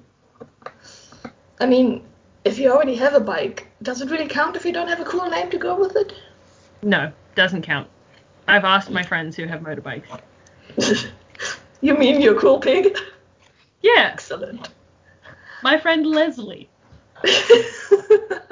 Oh, we definitely need a cool biker name. You can never go, hey Leslie, is that you on that bike? It's fine. Definitely, he needed a new name, so it's fine. Yes, and then just after that great phone escape of Crowley's. Oh my god, the phone escape is great. I enjoy that scene all over again. It is hilarious. And just afterwards we also have this great kind of strange passage about the very important old-time question of how many angels can dance on the head of a pin. None, I believe, is the answer, right? I mean, yes, but we get into the fact that Aziraphale is the only angel that actually can dance because he learned to dance the gavotte in the 1880s. That's true. And it took him like quite some time to master the style, and he was very proud until just a couple of years later the whole thing just fell apart and became super unpopular forever. And he was very cross about that. Yeah, I can see that. And not to mention that actually, if we also ask how many demons could do that, seeing how they're not bound to their physical form as much, a lot of them could actually dance on the pin of a head. This becomes like a whole long explanation. Yeah. So then we do finally get to the point where Aziraphale finds out, or is figuring out, that it's Tadpole where the shit is gonna go down. And he's a bit in a bind because... Did you just call it Tadpole? Oh fuck, it's Tadfield. It's lower Tadfield if we're gonna get real dramatic. Yes, true, but then... Only that really nosy neighbor guy cares about the difference between upper and lower, or Tadfield and lower Tadfield. Yeah, he's also the kind of person who would probably call if the sign is wrong. He does. He writes a letter. Yes. So yeah, we have Aziraphale debating for a bit whom he should tell, if he should tell anybody, because this, like, what am I gonna do? And in the end, he does call Metatron, I think. And well, he tries to call God, but yeah, but God is way too God busy to answer the phone himself. Like, really? You're just gonna call God, right? He's got the ineffable plan, or whatever it is. Yeah, like sitting on the like him sitting on the inevitable couch. Drinking an ineffable beer? Yes, that, come on, let's face it. Turns out God is German. How fucking terrible would that be in the end? Yeah. Yes. I don't know, it depends what generation of German. Ooh. I mean, if he's a recent one, then we just get a relatively old man sitting on the couch drinking beer. That one I can get on. We'd have to watch football for eternity. Yeah. Fucking hell. Yes, so coming back from the German God, we also have our good old chief witchfinder finding Aziraphale in his shop, listening to the conversation with Metatron and deciding, this is definitely a demon possession right here, and this is my shit. Stay in your lane, mate. You're about witches, not demons. Don't give us none of this bullshit. Yeah. So... Not mad about it. So Aziraphale is losing his body, effectively. Corporal form! Yes. And the Witchfinder, of course, thinks he fucking banished a demon, which would have been the first time ever. And she proceeds to then not wash. Ugh. Finger guns. clearly he's the best and the biggest of everyone now. Yeah. I think he does make a reference to it that none of the other Witchfinders have ever managed to banish a demon. Yes, which would make him the first successful person at his job in forever. Yeah. Well, look, I don't have high respect for any of the Witchfinders since Pulsifer. Yeah, that's true. And then we get the great scenes of Aziraphale now roaming around, just possessing people's bodies at random, trying to find his way back to America and the radio. Yes, and just eventually hoping to make his way back to London or Tedfield, whichever somewhere he can. A little closer, I believe, is the phrase. Yes, and the great thing is the first person he ends up in is a preacher? It's a pastor, yeah, who does Christian songs, and just the list of the songs he has written is great on itself. Just we have Happy Mr. Jesus, Jesus, can I come and stay at your place? That old fiery cross, Jesus is the sticker on the bumper of my soul. It's great. I mean, they're all from his album Jesus Is My Body, which just sounds like such enjoyable music. Such enjoyable music. And the fact that Crowley is listening to that song, that station, to try and calm down, found that pretty entertaining. I don't know if that's actually in the book. No? No. Because we have Aziraphale basically stuck in him, and he's right now on television giving an interview about his music and stuff, and then he just goes on a really long rant about how why do you think there would be a rapture? Do you really think that we have nothing better to do than sit around in heaven and then pull up people at random so you can be sitting up there and look at the other guys, haha, you stayed behind, and all that stuff. Yeah, he's like, we just don't have time for that.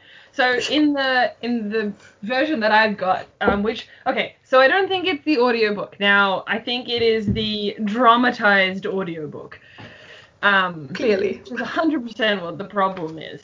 But he's on the radio as Crowley's listening to it, so that Crowley hears him, and then he's like, okay, he's making his way back, everything's gonna be fine.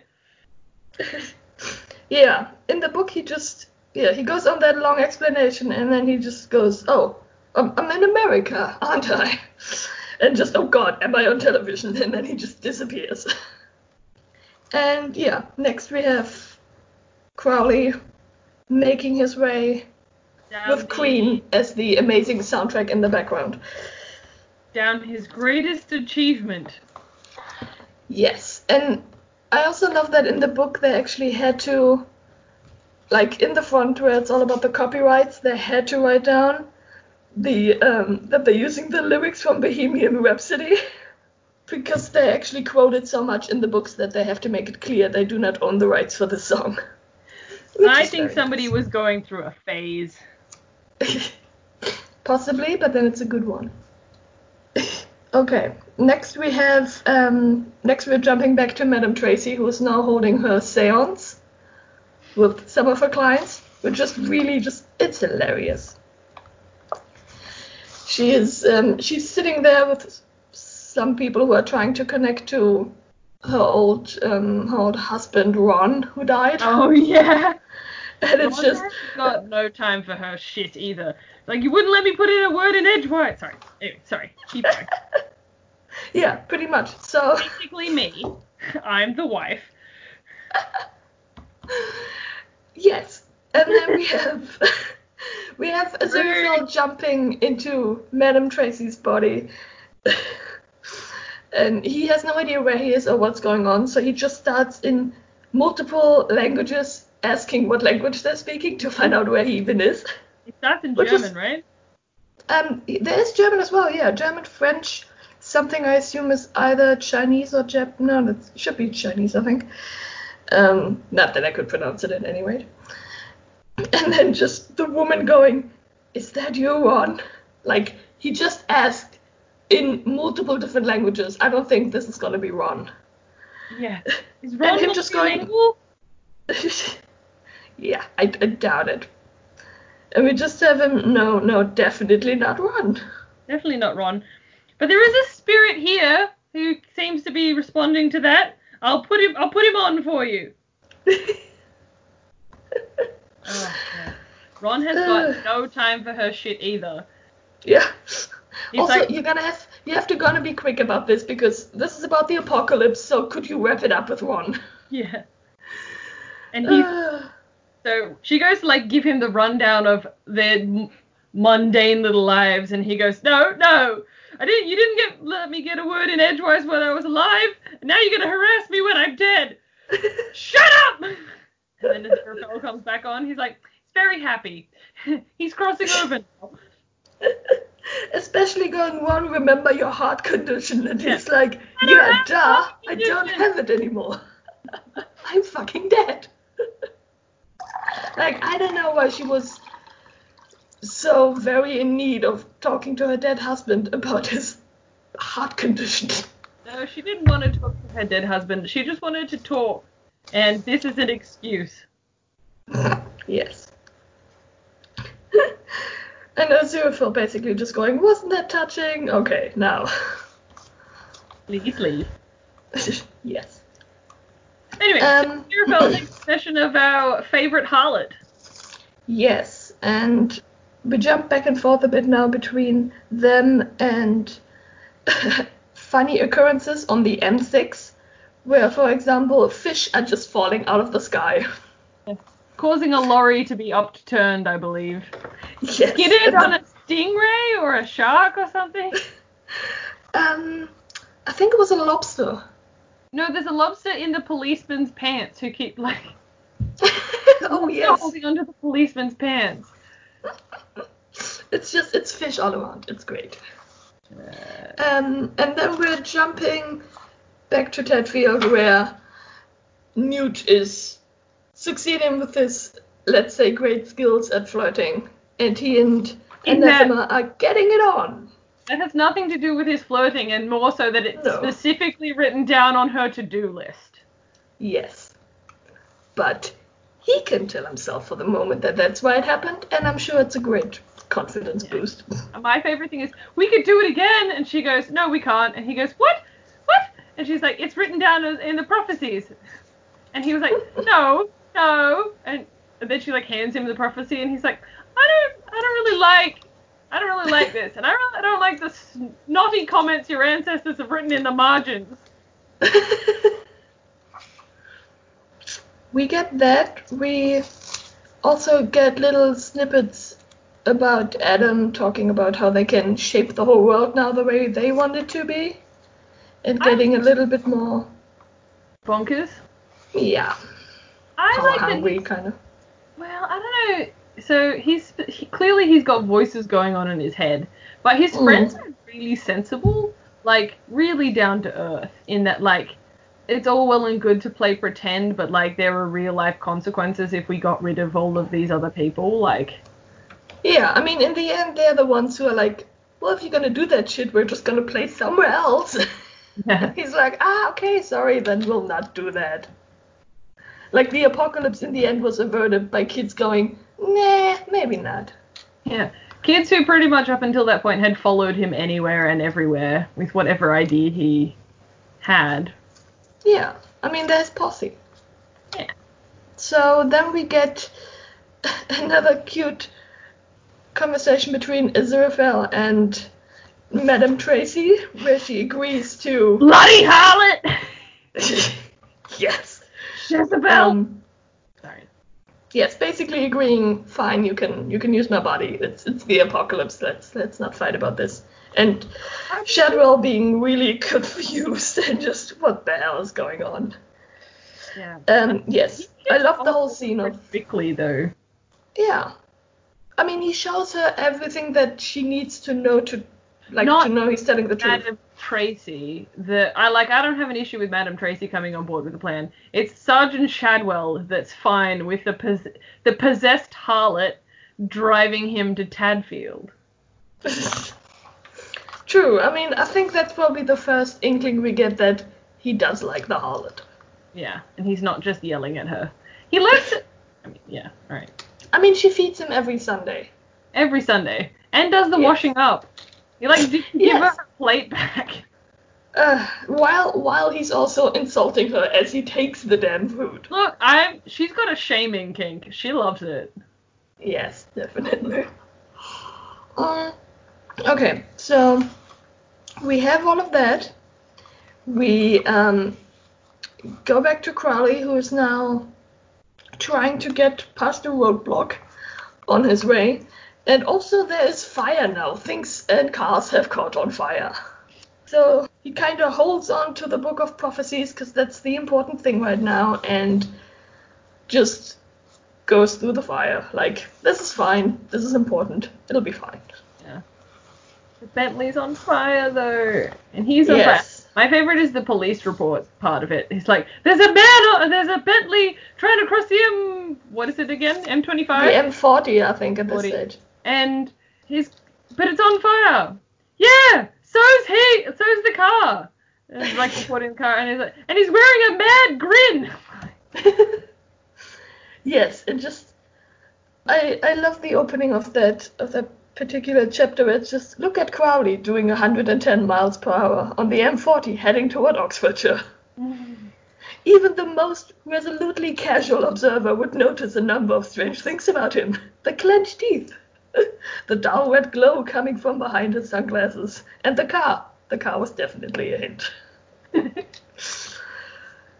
Yes, so we have him pretty much sacrificing his beautiful, much beloved car. The Bentley, And- I want it. Yes, and we have Madame Tracy together with Aziraphale and Chadwell on a little, I mean, it's not a motorbike, it's more The like Vespa. yes, going at, well, let's call it a rather small speed. Aziraphale is slightly complaining. Yes, And I then- believe it top speed it does when it's just her on it is like 17 miles per hour. But with the two of them on it, it's more like 4. Yes, and Aziraphale is just calculating that it would take them about 5 hours at this speed to get there, which is not acceptable. Oh, I had the audiobook says 12. Oh, okay. So we basically have him doing a Another slight miracle. bit of miracle here, yeah. So all of a sudden, it seems like the bike is much more closer to the speed of light now, which isn't strange at all. Yeah. Not even a little bit. Everything is perfectly fine. I still enjoy the police report of the flying Vespa though. Or Yes. moped, I think is the word that they use. Yeah, that would fit better. Yeah, we have everyone now in Tedfield moving towards the airfield there. We have Newt and... Sorry, before we get to that point, we just talk about what happens to the other Hell's Angels. Oh, yeah. So the Angels of Hell, the 4 horsemen, have picked up our friends' voicemail and whoever else they are, driving down the Satanic Highway out towards Tadfield, and they proceed to fly over the top of an upturned lorry that had hit the fish. Yes. And Death decides to slow down a little. And they're like, what? And he's like, oh, no, I'll catch up. And behind them ride our 4 secondary horsemen of the not quite apocalypse. And they're like, anything that they can do, we can do too. And proceed, instead of flying over the lorry on their super cool motorbikes, they just crash straight into it and end up dying. Whoops. Whoopsie-daisy. And Death just going, oh, for fuck's sake, you never can take a day off. Yes. But that's life. Death, in fact. Yes. And then we have Newt and Anathema deciding that this right here must mean the airfield, where apparently they have like some kind of weaponry system in place. No, they don't have any weapons there.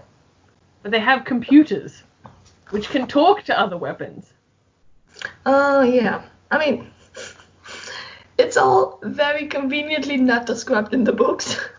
It's like whenever there's a point where clearly they didn't want to invest a lot of backstory, it's just like, yeah, and things. Moving on. But done hilariously so. Yes, definitely. Yeah, and we also have Adam and his posse deciding to move to the airfield now, where we have a strange scene between him and Adam and his dad, just like, we're going to the base? Oh, okay. Good. Yay. The dad's not involved in the audiobook. Oh. No, they have an interaction with their favorite neighbor. Ah. And he is like, I'm gonna tell your dad about this. And he's like, alright, go ahead. And he's like, and you're on ladylike manners. She's like, oh. Pepper's like, I don't have time for this Definitely not. With a patriarchal name like that. bullshit and dog, useless piece of fluff. Yes, she ain't taking shit from anybody. So we also have Crowley arriving at the airfield now, around the same time as Aziraphale does, because he's just moving at the speed of light, so there's no issue of a time delay here. I mean, there's a small moment. Yeah. A jiffy, if you would. Yes, and just them meeting is great. Just basically Madame Tracy in a voice that isn't hers, starting to talk to Crowley, and then, oh yeah, I'm sorry, Crowley, this is Madame Tracy. Madame Tracy, this is Crowley. Pretty good. Doesn't he Yes. say something along the lines of, oh, this new body suits you, or something as well? The dress, you look lovely in the dress. And him actually going, wait, thank you. Yes. We have Newt and Anathema breaking into the airfield base. I want to know how this goes down in the book, because this is done really well in the audiobook. So in the audiobook that I have, Newt shows up with his Witchfinder ID because it's got a military rank on it, and he's like, I need to get into the base, and he's like distracting the guy, and then Anathema climbs up behind him, and like the guard feels something press up against his back, and she's like, I need you to drop your weapon, and he's like, oh, okay, and he drops it, and then he's like, now I'm gonna drop my stick and pick up your weapon. Which that was creepy. I'm not actually sure if it was exactly like that in the book, but I think so. On that one, I'm actually not sure, I have to say. I was enjoying that, and then she's like, "Ooh, handcuffs!" And he's like, "Wait." Yes. And which one of these buildings has the radio equipment in it, or radio and computing equipment in it? And he's like, I'm not gonna tell you. And she's like, I believe we have your gun now. And he's like, the one with all the satellites or something, or the antennas. Yes, very helpful. Apparently, there is only one building with antennas, because this book is a little bit old. Yeah. We have them in the end standing around and just going, what are we doing now? And she's like, well, we gotta do something. I don't know how to help us. And then he just breaks down with, I have to be honest, I'm really bad with computers. I don't know how to fix this and help us, because whenever I touch any computer, they just break down. She's like, okay, that works. And what am I supposed to do? And she's like, well, just fix it. What? Just fix the computers. Until he sets to work to fix this right up, and as predicted, he does very greatly at it. Yeah. We then also have the day in this story. Yes, it's great. We have the horsemen arrive then together with Adam, and having a strange conversation where Adam just goes with, I don't think I want to do apocalypse today. And they're just like, well, but if your very existence mean that the world has to end, it is written. And Adam's just like, I don't feel like it. Nah, maybe next week, like today's really bad for me. And it's just so great, because Death is just like, but you can't, like, this has been written thousands of years ago, there's a plan, the inevitable plan. And Adam's just having none of that shit. And is And it Pepper has a stick instead of a sword and all that, or is that just the yes, audiobook? no, she has 2 bits of wood and a piece of string. Nice. And she just, I mean, I think Adam go get them, and then she just goes forward with the like 2 pieces of stick and a string and going, I see, mano, eh? And yeah. um, Basically, Adam gets to, like, I think he just repeats the words, don't touch them. Mm. And somehow that's like the magic will that he's, Well, they have to take his orders, right? yeah. So then the horsemen, like all except Death, are just starting to turn around and make their way back somewhere with great haste. And I think one of the kids is like, where'd they go? And Death just, oh, I know, they were back to doing what they've always done. It's fine. And at some stage, we like Crowley and Aziraphale just like, well, look at that. We didn't even need to do anything to him. He was already not going to do the apocalypse. Nice. Like, he was good all along. Yay. And then we have Metatron showing up, which I can't remember if that was in the TV show as well or not. I think We there have they went Gabriel and yeah, which they made up. So yeah, well, like I a think replacement. I think it was hard to like identify. Here we have the Archangel where we can deal with rather than like introducing a new character that nobody knows or nobody's heard of for a while. Yeah. So we have Metatron showing up, and we also have Satan himself showing up, although he's just named as Beelzebub, which is great. Beelzebub, yeah, the demon. And a lot of, well, Adam, you gotta do shit. We can't just cancel the apocalypse. This has been in the calendar for a really long time. And he's just like, nah, and nah. And there are a couple of really nice quotes from Adam, like the whole thing of, I don't see what's so terrific about creating people as people and then getting upset because they act like people. And the whole, anyway, if you stop telling people it's all sorted out after they're dead, they might try sorting it all out while they're still alive. Possibly, yeah. Yeah, so very deep, very deep here, Adam. So he just basically insists, I don't care if it's written and ineffable plan and all of that. Like, nah, I'm not into apocalypse, so I'm canceling this shit. And I think it's less of a drama like in the TV show. I mean, they did have to make it more interesting, I suppose. Raise the stakes a little bit. Yeah, but in the book it's pretty much just, nope, not gonna have this. And everybody's like, but you got to. And it's like, no. And then it's like, oh, okay, well, guess we can't force you to do apocalypse, so. We can't force you to apocalypse. Yes. You don't get a visit from the dad like in the TV show. No, we actually don't. We have Metatron and Beelzebub just disappearing again, accepting defeat at some stage, and Adam trying to fix up a couple of weird things. Yeah. Or basically trying to turn things back to the way they used to be. Somewhat. Yeah, trying to return it all to normal. We have Crowley's car going back to functional, which is very nice. Excitement all around. And we have everybody just going, well, this has been a good day all around. Yeah, it actually has been. Yeah. And Crowley and Aziraphale, just like the cutesy couple they are, deciding, you know what, let's go back to London. I'll drive.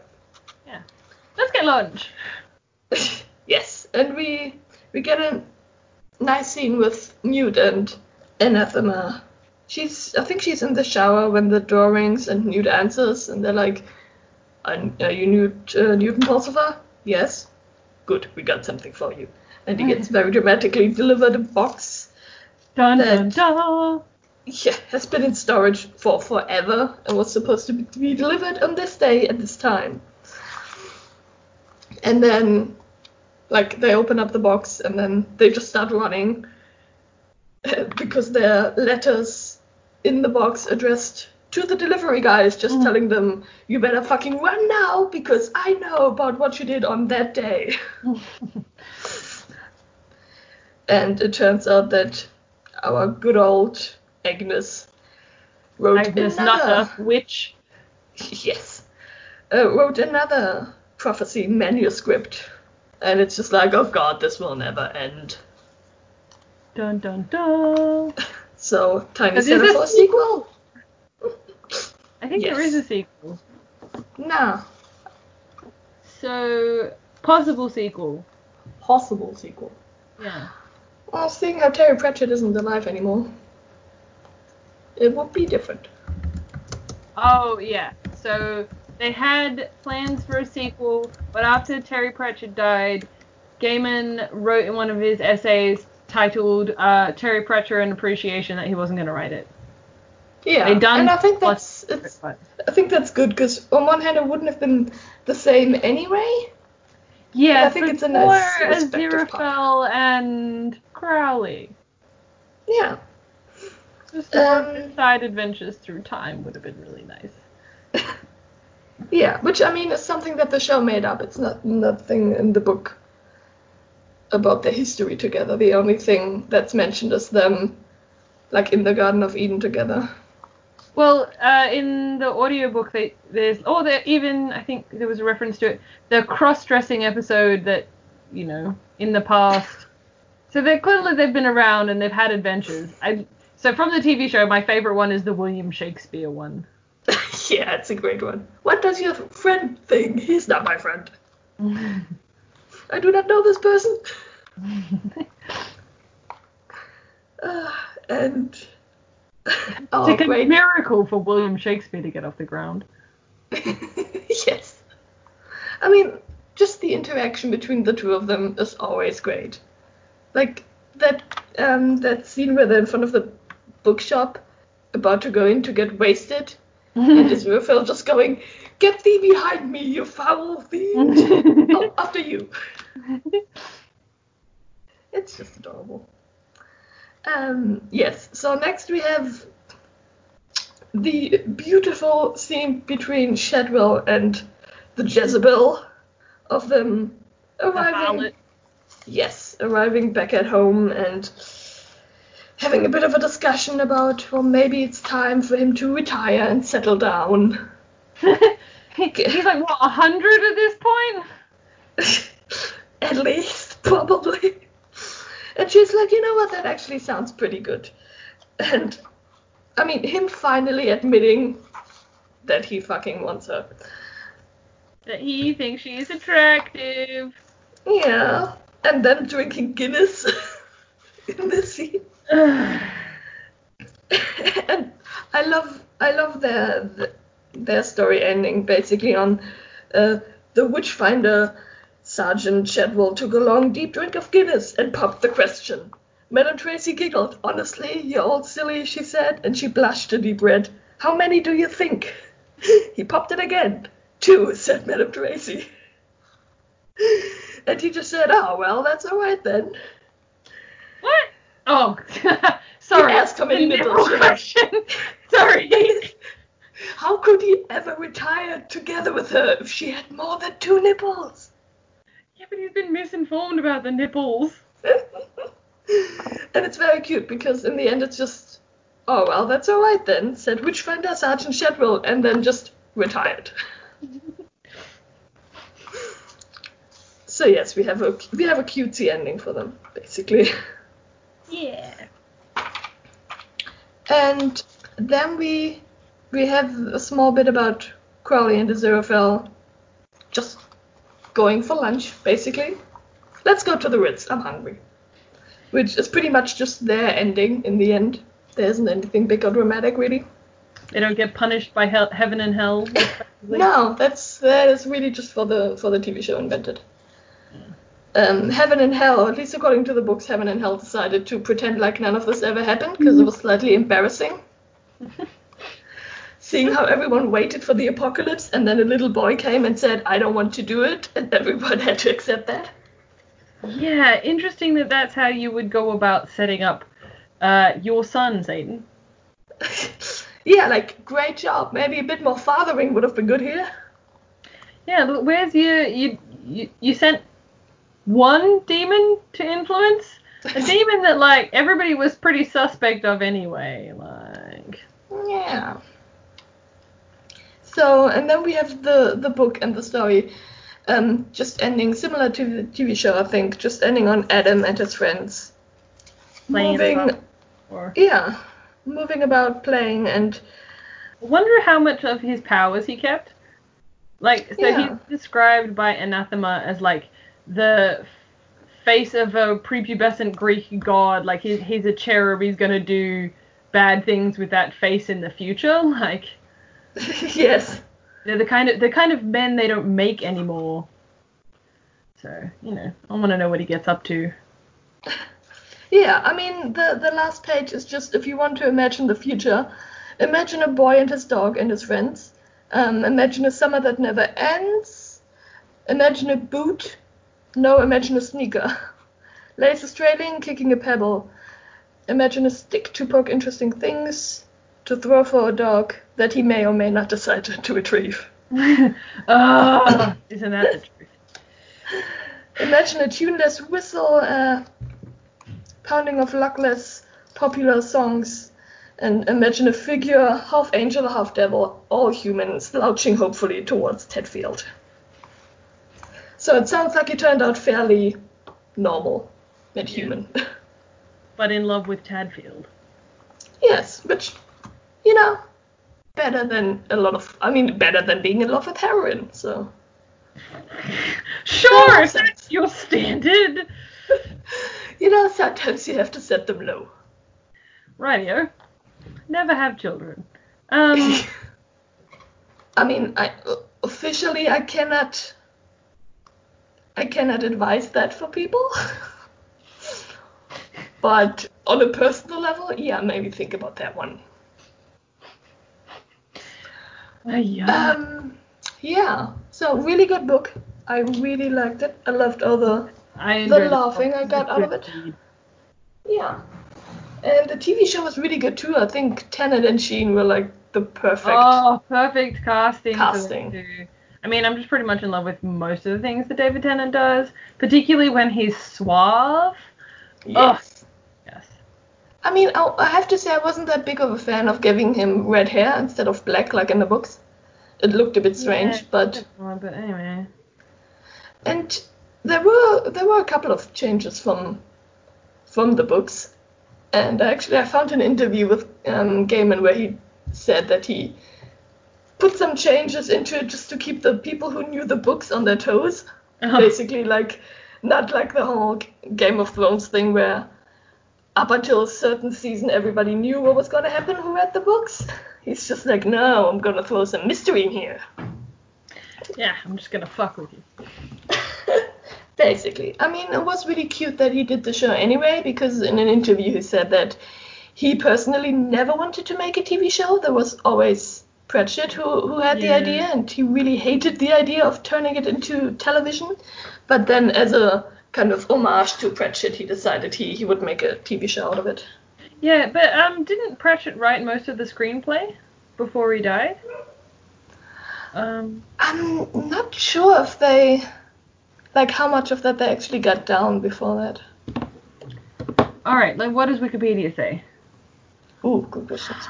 But, no, at any rate, I did very much like that. And he also said that the things that needed to be cut in order to fit it all into the episodes and stuff were always scenes that Gaiman wrote, because he couldn't bring himself to cut something from Pratchett.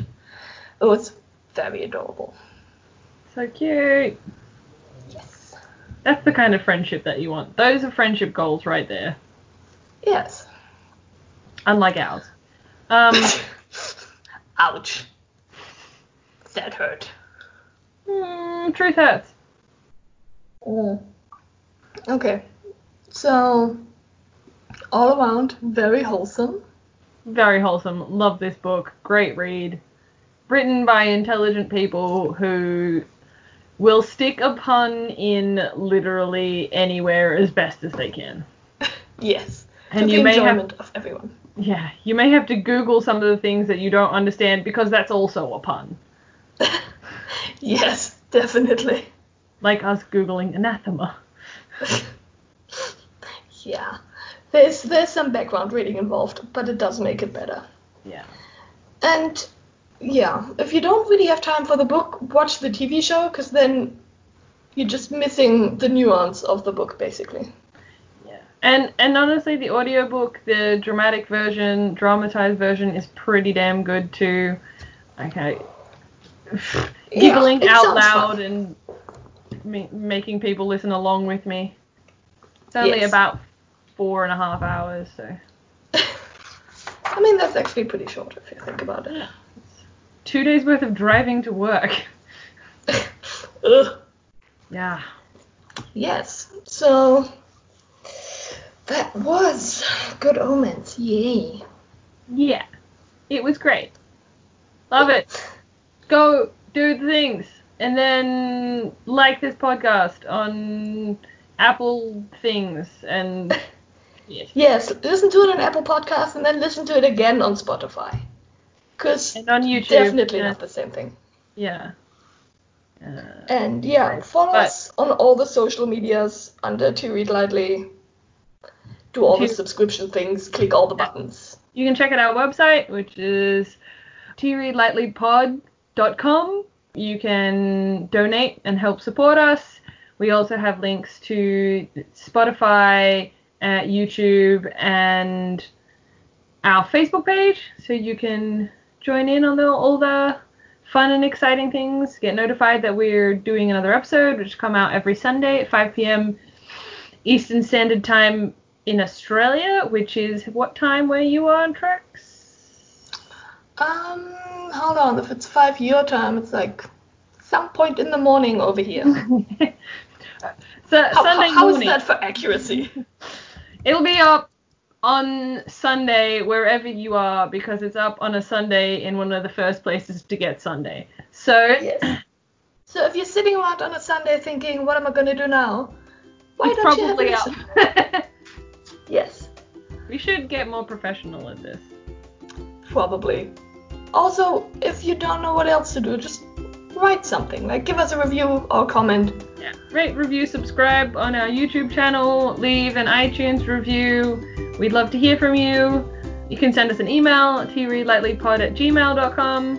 You can message us on Instagram or Facebook. We're around.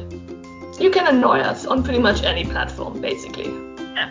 Let us know what you think, whether you find our voices annoying or if you really rather we didn't drink as much tea during the episode, whatever.